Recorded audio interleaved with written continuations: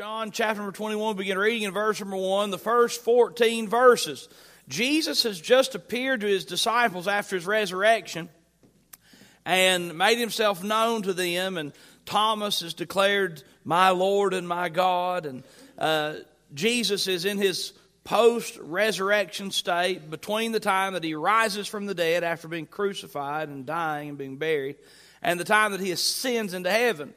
And during this time, he's doing some work and trying to help and encouraging his disciples and pointing them in the right direction. And they've been discouraged. They've failed miserably. And the Lord Jesus showing himself to them time and time again and proving himself faithful and helping them. We come to this passage of Scripture. I want you to follow along as we read John chapter number 21, verses 1 through 14. The Bible says, "After these things, Jesus showed himself again to the disciples at the Sea of Tiberias. And on this wise showed he himself. There were together Simon Peter and Thomas called Didymus and Nathanael of Cana of Galilee and the sons of Zebedee and two other of his disciples. Simon Peter saith unto them, I go fishing. They say unto him, We also go with thee. They went forth and entered into a ship immediately, and that night they caught nothing. But when the morning was now come, Jesus stood on the shore. But the disciples knew not that it was Jesus. Then Jesus saith unto them, Children, have ye any meat? They answered him, No. And he said unto them, Cast the net on the right side of the ship, and ye shall find. They cast therefore, and now they were not able to draw it for the multitude of fishes. Therefore that disciple whom Jesus loved saith unto Peter, It is the Lord. Now when Simon Peter heard that it was the Lord, he girt his fisher's coat unto him, for he was naked, and did cast himself into the sea. And the other disciples came in a little ship, for they were not far from land, but as it were 200 cubits, dragging the net with fishes. As soon then as they were come to land, they saw a fire of coals there, and fish laid thereon, and bread. Jesus saith unto them, Bring of the fish which ye have now caught. Simon Peter went up and drew the net to the land full of great fishes, 153. And for all there were so many, yet was not the net broken. Jesus saith unto them, Come and dine. And none of the disciples durst ask him, Who art thou? Knowing that it was the Lord. Jesus then cometh and taketh bread, and giveth them, and fish likewise. This is now the third time that Jesus showed himself to his disciples after that he was risen from the dead. Look with me in verse 12. A neat little commandment, calling. The Bible says in verse 12, Jesus saith unto them, Come and dine. Come and dine. I've been singing all week that little choir song we've sung around here for years. Come and dine, the Master calleth. Come and dine. You can feast at Jesus' table all the time. Come and dine. I'm thankful for this call from the Lord, and quite frankly, the call extends beyond the fish and the bread that he made available on the beach that morning. Just think about this setting with me for a minute. The disciples, they're still battling with discouragement. How many of you ever are like this? You've had a horrible experience. I mean, it's been terrible. And you have a horrible experience and you're devastated, but then you get hope and you're encouraged for a time. And then the next thing you know, you're back down in the slough of despond, as John Bunyan would say. You're back down to suffering and worrying and fretting and hurting. And then you need another little help from the Lord. And I want you to understand something.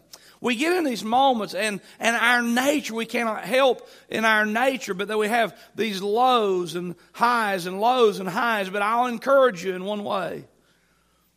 As you keep turning to the Lord, as you keep seeing the Lord's faithfulness, in time you're going to find out that God is going to give you healing and give you strength, irregardless how terrible it was at that time.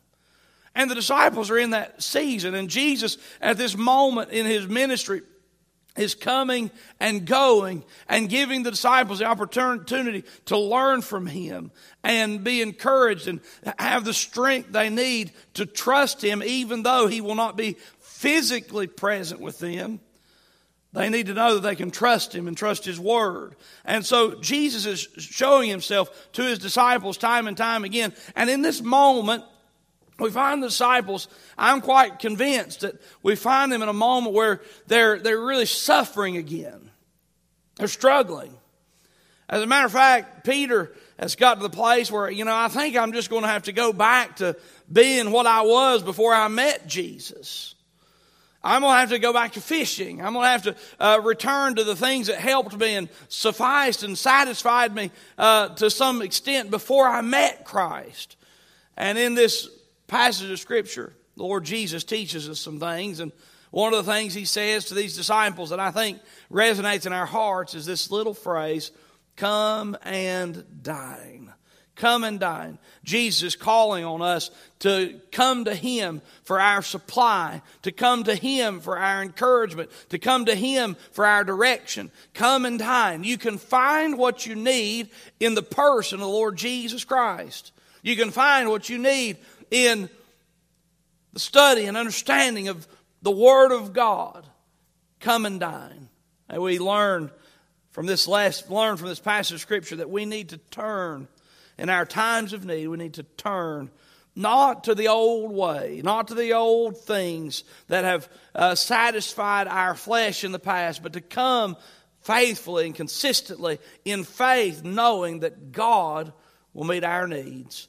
Come and dine. Come and dine. Number one, we should come and dine in consideration of our insufficiency. Insufficiency. How many of you ever swiped your card and it said insufficient funds? That stinks, doesn't it? How many of you have taken on a task and before the task was complete, you knew down inside of you that your strength was insufficient to complete the task? As we age, we feel that more and more. I'm just now 40. I've not felt it often, but I've felt it a few times, and I don't like it when I do. And all you old, encouraging people tell me it gets worse and worse. Someone was such a blessing to me. They asked, how old are you? I said, I'm 40. They said, oh, no, it's just downhill from there. God bless you, too. But when we come to the Scriptures, the Bible does something that is so contrary to the mentality that we live in our society today. We live in a society that preaches and teaches self-worth and self-love and self-esteem. Now, I'm just telling you, I don't go about trying to make people feel bad. And I don't think that's what the Lord does. But I'll just tell you, if you live your life with this false notion that if I think it, it can be mine, then you are anchoring yourself in something that's just not true. Now, when we study the Scriptures, the Bible's really plain. The Bible's really plain that we do not have in us the abilities to do everything that we need. The most important one that we consider is we do not have in us the ability to redeem our own souls. Most of the time, religion teaches that if you'll be good and work hard and do good and work hard and do good and work hard and do good and work hard, then you can have the blessing of God. And if you're good enough, you can satisfy the righteous demands of God. But that's not at all what the Bible teaches. You see, if I could be good enough to please God, then there would be no need for Jesus to have ever come to the cross. You see, the message of the cross or the message of the Christ teaches us, and the whole reason in our story today, in John chapter number 21, the whole reason that Jesus had already died on the cross, had already been buried, had already risen from the dead, and now was preparing for His ascension and working with His disciples. The whole reason Jesus had done all that was because in every way His disciples were insufficient. You see, He died on the cross because He was perfect and He paid our debt. We must depend on Him to pay our debt and to redeem us from the penalty of our sin. Now, the message of the cross says, hey, look, you aren't good enough. It's an amazing thing that happens in our hearts, though. When we get to the place where we realize, I can't do this on my own, and we just say, here, Lord, you can have it. Lord, here, bear this burden. Here, Lord, help me with this. Here, Lord, I know that I can't, but you can, and I'm just going to depend on you. How many of you ever got into the middle of a task and you realized, oh man, I am in over my head, and you called in a professional, and when you called in a professional and they said, I can help you and I can take care of this, and you said, here's the project, you do it, and you felt the burden lifted off your shoulders because you finally had somebody there that could take care of the problem. It's good. Have you ever experienced that? Now, what the world wants to tell you is that you're good enough, that you're smart enough, you're fast enough, you're brave enough, you're courageous enough, you are capable and sufficient. But what happens is we get out in the middle of life's storms and we think, oh my lands, this is over my head. But the world has taught us that we can't turn to anybody but ourselves because we are so awesome. And when we see that ourselves are failing at being awesome, but we're supposed to be awesome, but we're failing at being awesome, but we're supposed to be awesome, we're like, ah! And the world tells us there is no God. So we turn to things that drown out the reality of the fact that we're not as awesome as everybody told us we were. And sin captures us and ruins our lives. When I think about the end product of the self-esteem motion and movement, I think, doesn't it just make sense to get to the place where we realize I'm in the midst of life and I can't do this on my own. I just got to have a professional. I got to have somebody that can help me. And God is our ever-present help in time of need. So we surrender ourselves to His will and we say, here I am. Here I am.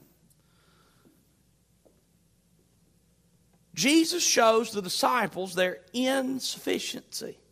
We want to say, boy, that's mean. Oh no, it's love. The Bible says faithful are the wounds of a friend. A good friend will tell you the truth. The Bible says we're to speak the truth in love. That doesn't mean a good friend is nasty. But we speak the truth in love. And Jesus shows the disciples their insufficiency. Look what the Bible says in verse number 2.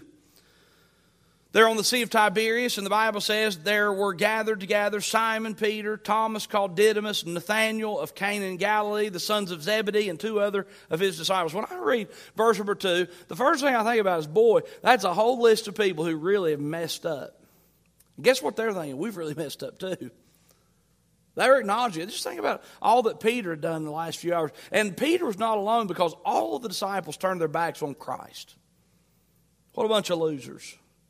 Verse number 2 is the loser verse. And quite frankly, I could fit right in the middle of all of them, and that's fine with me. Useless. Losers. I saw this meme, and I think it's wonderful. It just cracked me up. They said, if you ever feel like you're useless, just remember someone is a lifeguard at the Olympic swim meets. How many of you ever seen that? Now that's useless. How often do you think that you need a lifeguard at an Olympic swim meet? Not very often. But at any rate, these guys, they've messed up. They'd professed themselves to be wise and strong and powerful, and they were the followers of Christ, and they had witnessed and been part of great miracle working. But after Jesus, when Jesus was being tried and was taken to the cross, man, they just failed miserably.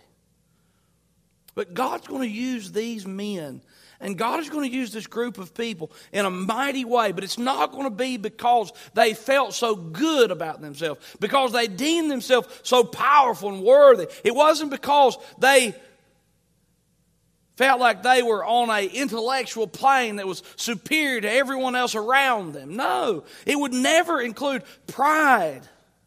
It would have everything to do with submission to the fact that Jesus was their sufficiency. And Jesus comes on the scene and shows them that they are insufficient. They had already messed up in many ways. The Bible says in verse 3, and Simon Peter saith unto them, I go fishing. He's going fishing. They say unto him, we also go with thee. He said, we might as well all go fishing. I mean, we've just absolutely blown it, and we've not seen Jesus for a day or two. We might as well all go fishing. They went forth and entered into a ship immediately, and that night they caught nothing. How many of you ever been fishing and caught nothing? Everybody says that's why you call it fishing and not catching. Fishing. I don't know about you, but I especially remember as a teenager, the older I get, the less it matters.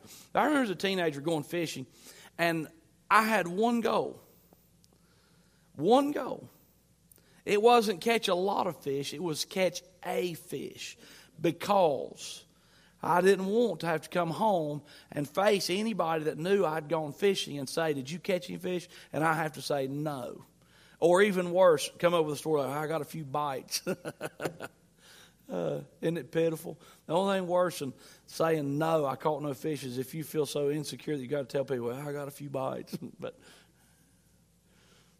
I wanted to catch one fish. If I caught more than one fish, that was fine. But as long as I could catch one fish, because I wanted to be able to come home and say, did you catch any fish? Yes.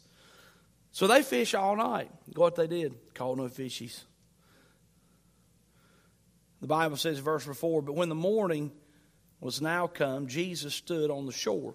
But the disciples knew not that it was Jesus. So at this time, at this moment, they don't know that it's Jesus on the shore, but they know that it's Jesus, and they're not very far away. And Jesus does something that is cruel and unusual. You know what he did? He asked them, did you catch any fish? That's cruel and unusual. If you've met somebody that's fished all night long and they look really a little bit ill-tempered, do not ask, did you catch any fish? Just wait and let them tell you if they so feel like it. But boy, it was a cruel thing that Jesus did. And the Bible says in verse 5 that Jesus saith unto them, I'm just kidding about the cruelty, by the way. Jesus saith unto them, children, have ye any meat? They answered him, no. They answered him, no. Well, what does Jesus teach? Why in the world does Jesus ask questions? Did Jesus know that they had not caught any fish? Absolutely, yes. He never asks questions because he doesn't know the answer. He asks questions in order to teach a lesson. And he begins his question with a word. How many of you like it when someone calls you a child? Here these men are. And some other man on the shore has the audacity to call them children. There have been a few occasions, and I've got to watch myself because it kind of gets on my nerves, but it's really my pride flaring up. How many of you ever have your pride flare up? Make me feel a little better. Thank you, thank you. That somebody that's like 18 or 19 years old who thinks they're an expert at the parts store, at Lowe's or somewhere, I'll ask them a question, and they'll say, call me Buddy. Buddy. How many of you love being called Buddy? It's almost like, you'll be able to figure this out, buddy. And this guy just barely got his driver's license. And I'm like, buddy. But this is what Jesus does to disciples. He says, hey, buddies, is this your first fishing trip? Now, you got to remember, most of the guys on the boat were professional fishermen before they became disciples of Christ. Jesus from the shore, and they don't know who he is. He says, children,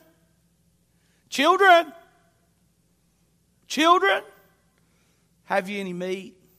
Have you caught any fish? And all of them had to say, no. Now, did Jesus do this to humiliate the disciples? No. So that we could make fun of them 2,000 years later at Joy Baptist Church? No. Why did Jesus do that? Because Jesus will do what is necessary to show the people that he loves that they on their own are insufficient. Hey, look, until you come to grips with the fact that you can't do it on your own, number one, you're not going to get saved. Until you come to the place where you understand that you can't do it on your own, you're not going to become dependent on God to lead you and guide you and protect you and provide for you. And so Jesus knew if the future of the church was going to be left in the care of the disciples, they had to get to the place where they didn't feel like the greatest disciples that ever lived that could start the New Testament church. No, they had to get to the place where they understood that we can't do anything unless Jesus gives us the power and ability to do it. And I'll just have you know something. There's nothing wrong with that state of mind. As a matter of fact, everything is right about that state of mind because God gives grace to the humble. And when we come to the place where we know that we are the children of God, where we know that though we've tried our best, we cannot provide for ourselves the way that God so deems necessary, and what we need is in the Lord. You see, Jesus teaches His disciples, and we should know that we need to come and dine with the Lord and find our supply in Christ because we are insufficient. Come and dine in consideration of your insufficiency. Number 2, come and dine in consideration of Jesus' supply. Come and dine in consideration of Jesus' supply. What does you need that Jesus doesn't have? Nothing. Look what the Bible says in verse number 6. We'll look at it together. He said unto them, cast the net on the right side of the ship, and ye shall find. They cast therefore, and now they were not able to draw it for the multitude of fishes. Now that's an amazing little story there, but we understand that if God is able to speak into existence all it is, He's also able to give a host of fish on one side of a boat that were not on the other side of the boat. And so Jesus just makes it plain to these disciples. He says, here's what I want you to do. Cast your net on the other side. I can't help but wonder if Peter began to think about the time he met Jesus, because Jesus had told him to do the same thing one other time as when Peter began to follow the Lord. He'd cast his net on the other side, and the great drought of fishes so great that it broke the nets. It was beginning to sink the boats.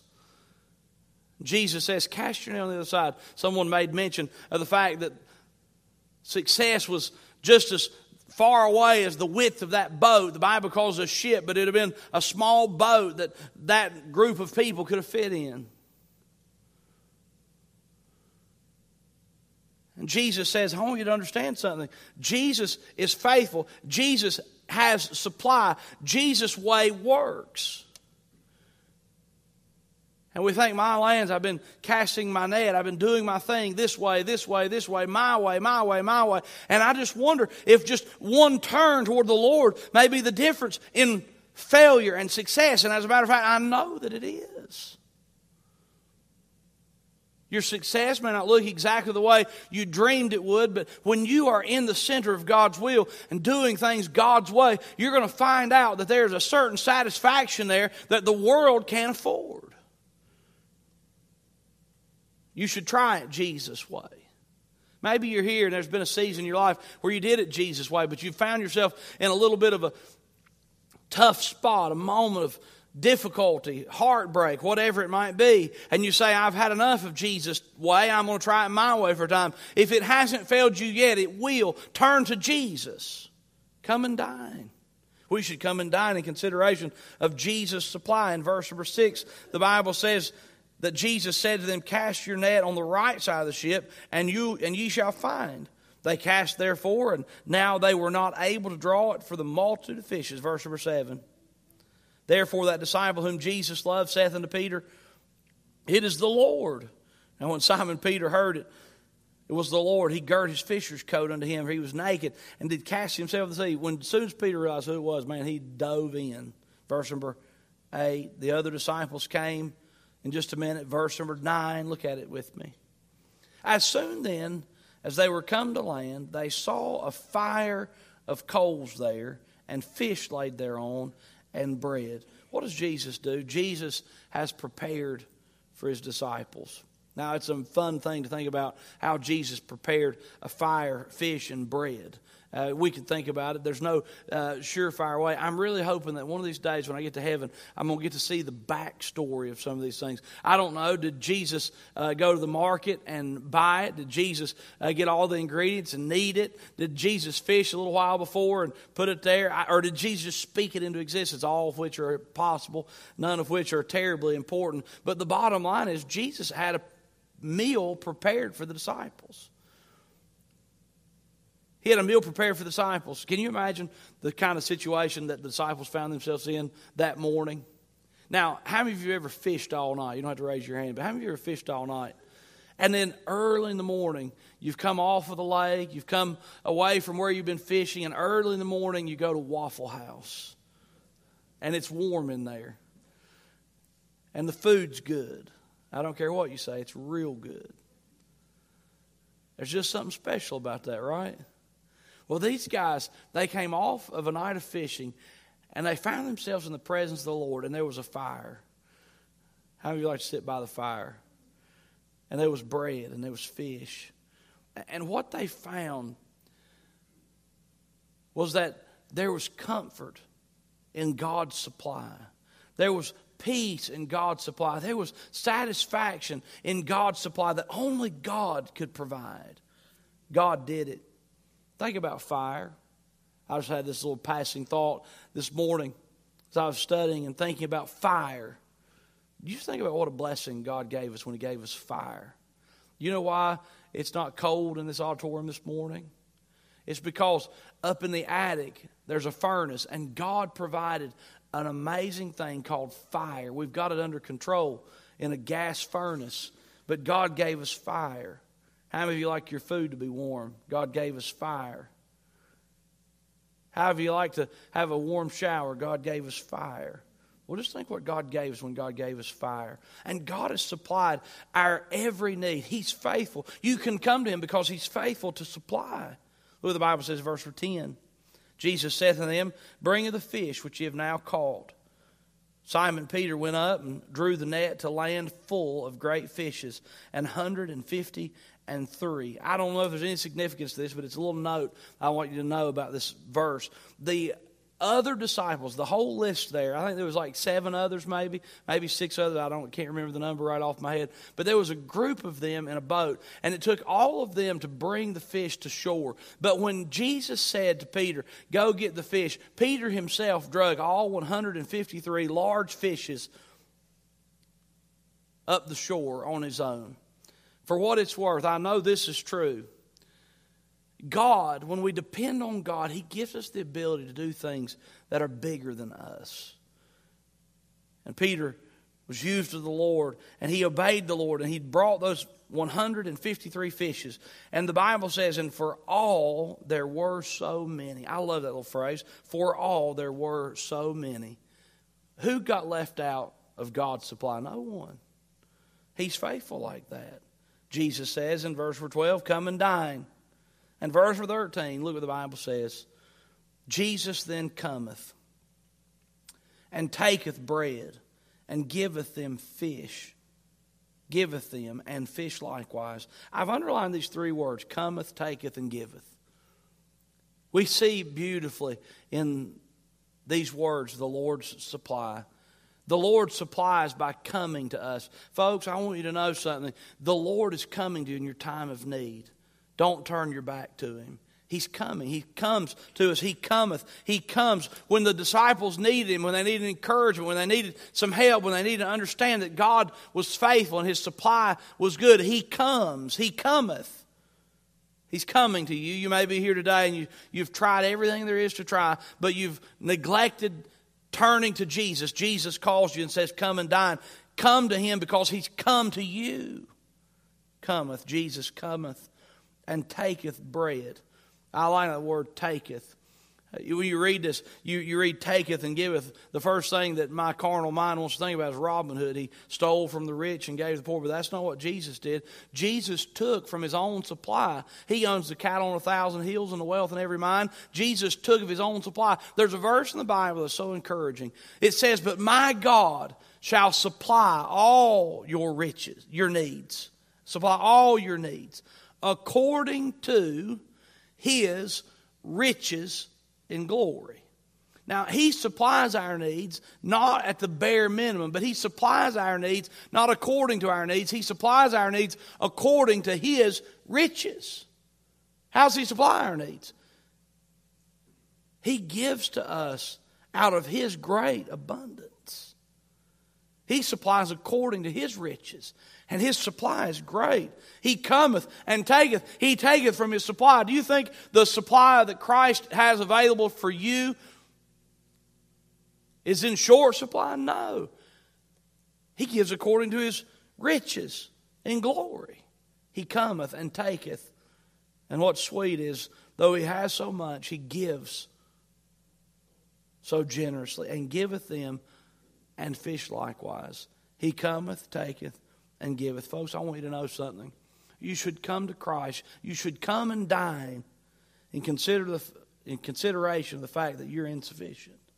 You should come and dine in consideration of the fact that Jesus has full supply. And finally, number 3, you should come and dine in consideration of Jesus' faithfulness. In verse number 1 of chapter 21, the Bible says, after these things, Jesus showed Himself again.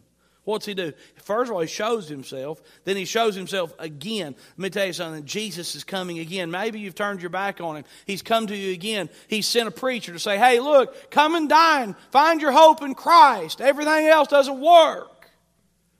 Jesus come again to His disciples. He's come at the Sea of Tiberias. He's come to a place of great familiarity. Jesus has come again, and the Bible says in verse 14, this is now the 3rd time that Jesus showed Himself to His disciples after that He was risen from the dead. He's faithful. He shows Himself again. He showed Himself 3 times. You can trust the Lord. Come and dine. Come and dine. I don't know where you are this morning, but I know where these disciples were. And one specifically, old Mr. Peter. Simon Peter, he's an interesting character. He looks a lot like us. He has big highs and deep lows. And he's messed up really bad in recent days. The Lord has sent word to encourage him, called him by name, and said, I want to meet you after His resurrection. And Peter, again, he's led this group of guys to go fishing. And when Peter realizes it's the Lord, when John says, hey, it's the Lord, that's the Lord on the shore. That's the Lord that told us to cast our net on the other side. As soon as Peter realizes it's the Lord, what's he do? Look what the Scripture says in verse number 7. Therefore that disciple whom Jesus loved saith unto Peter, it is the Lord.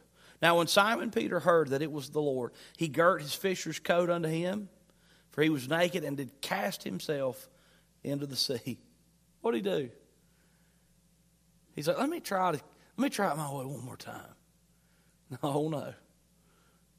When he realized it was the Lord, he dove in, head first. With all he had, he ran to the Lord. He said, I'm not waiting one more second. If I can get to Jesus, that's where I want to be. What did he do? He came and he dined. And I'll have you know something. God uses Peter in a mighty way in the days that are ahead.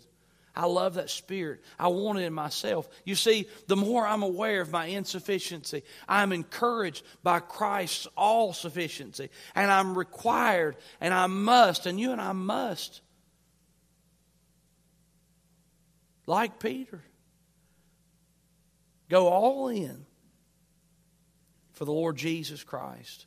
Go all in believing and trusting and knowing that God is faithful. You see, Jesus has called us. He said, hey, look here. Life is not easy. The work that I've called you to do is not easy. The emotions are deep and real. The trouble is there. He says, but you can come and dine. Come and dine. I'd encourage you to act like Peter and dive away from your self-righteousness. Dive away from your own sufficiency and throw yourself into the hands and care of the Lord Jesus Christ. He's faithful. You can trust Him. And He calls us all. He says, hey, come and dine.